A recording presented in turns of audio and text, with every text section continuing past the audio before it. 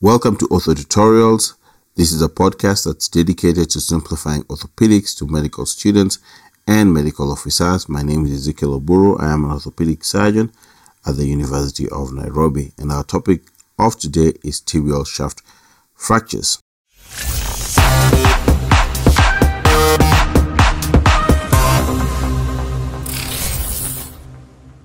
Now, let me give a small background as to why I decided to start this podcast.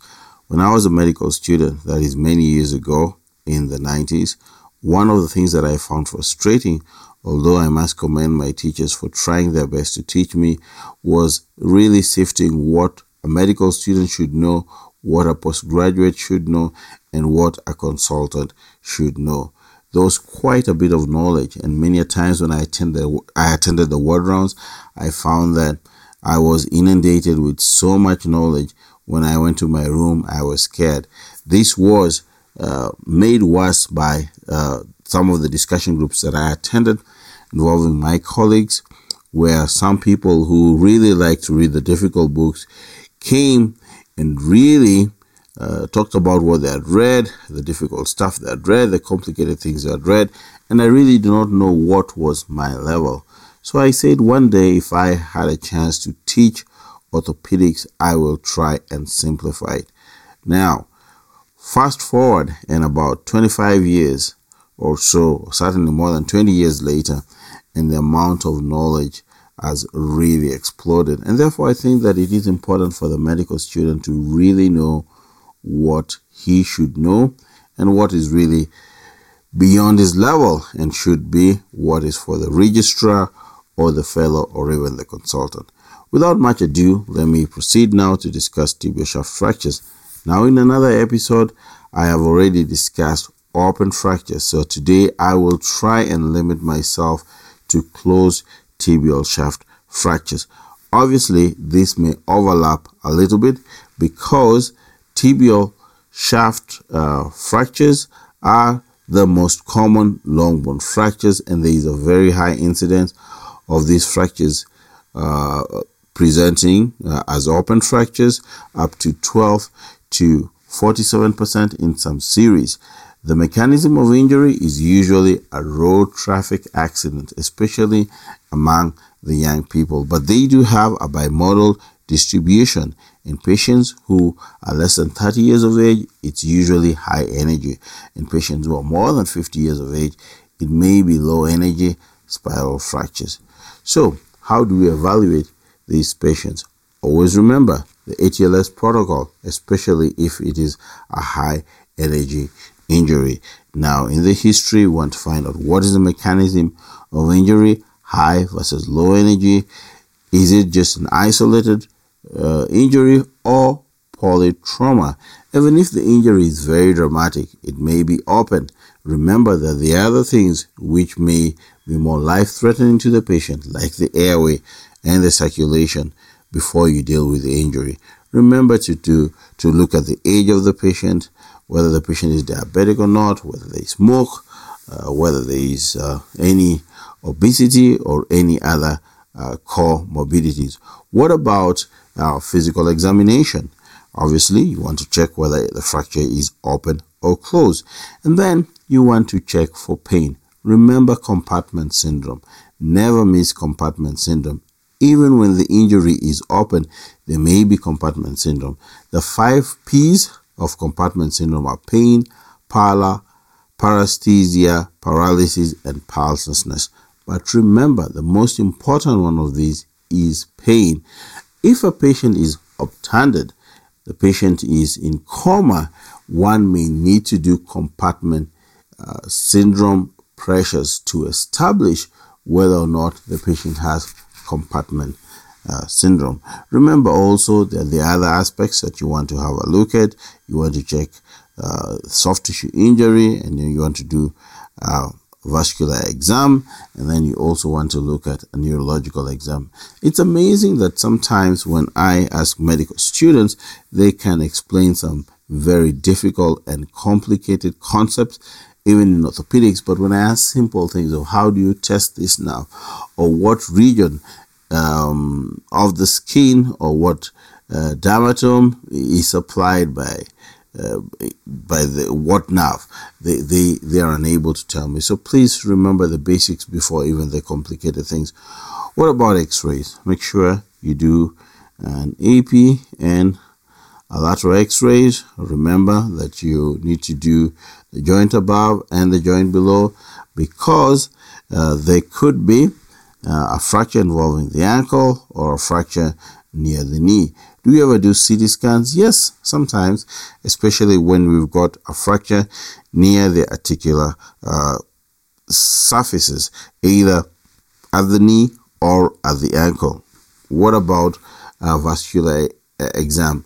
When you're in doubt, you may choose other ways to evaluate the vascular system, like a Doppler or ankle brachial index, or even if the patient is going for what are the associated body CT, you may ankle injury, decide to do floating knee, angiogram, ligamentous injury to the knee, and proximal tibiofibular joint disruption.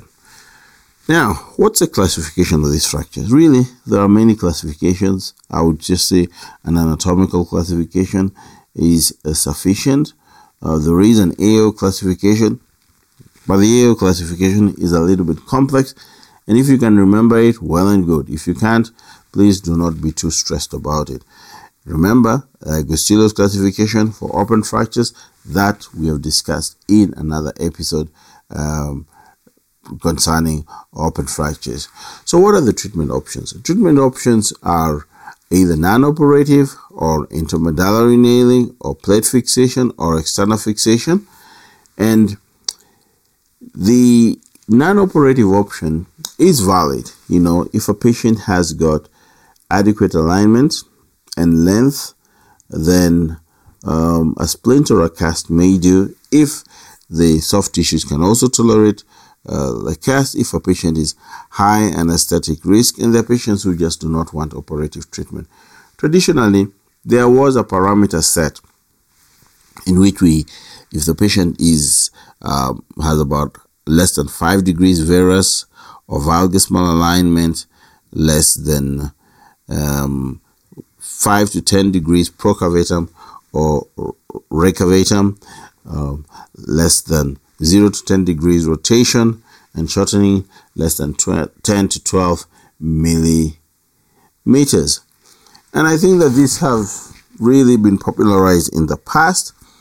I'm not quite sure that many people would accept this. Certainly, shortening that's advocated really would not be accepted. And I think studies have actually shown that patients who have operative fixation do better than patients who've got non-operative fixation. So I think that people are generally moving away from non-operative fixation, especially in adults, because what was acceptable parameters in the past is probably not acceptable now. Now, what's a non-operative treatment?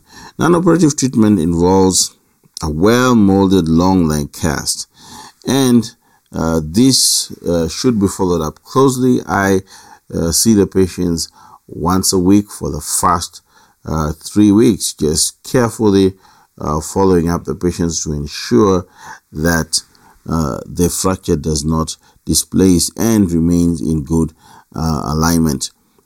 So after about 4 to 6 weeks, one may convert the patient to a Sarmiento cast or a patella tendon bearing cast. This will allow the knee to move. Remember, one of the problems that sometimes we have when these patients have not been followed up closely is they may be seen in the clinic with a cast that's been above the knee for even up to 10 weeks. So one of the complications that they will get is knee stiffness. So always remember that change these patients to a Sarmiento cast once the fracture is a little bit sticky. Now, like I said, the gold standard is intermedullary nailing, and really there are many indications for this. Severe initial displacement, if you cannot reduce it adequately closed, open fractures, especially Gustilo 1, Gustilo 2, patients with vascular injuries, If the soft tissue does not allow cast applications, patient is not cooperative with close treatment, and patient requires early return to activity. So, what are the complications that may arise from tibial shaft fractures? One, you may get a deep infection, especially if it was open, or if you've done operative fixation. You may get non-union, you may get malunion, and anterior knee pain.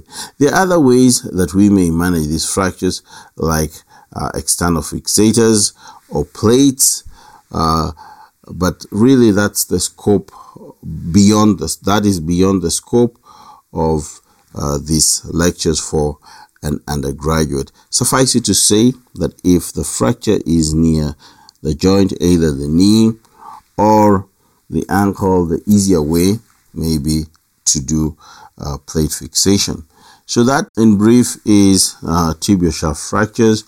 Common fracture with a bimodal distribution, intermedullary nail is the gold standard. Open reduction and fixation with a plate may be used for very distal or very proximal fractures. Thank you very much.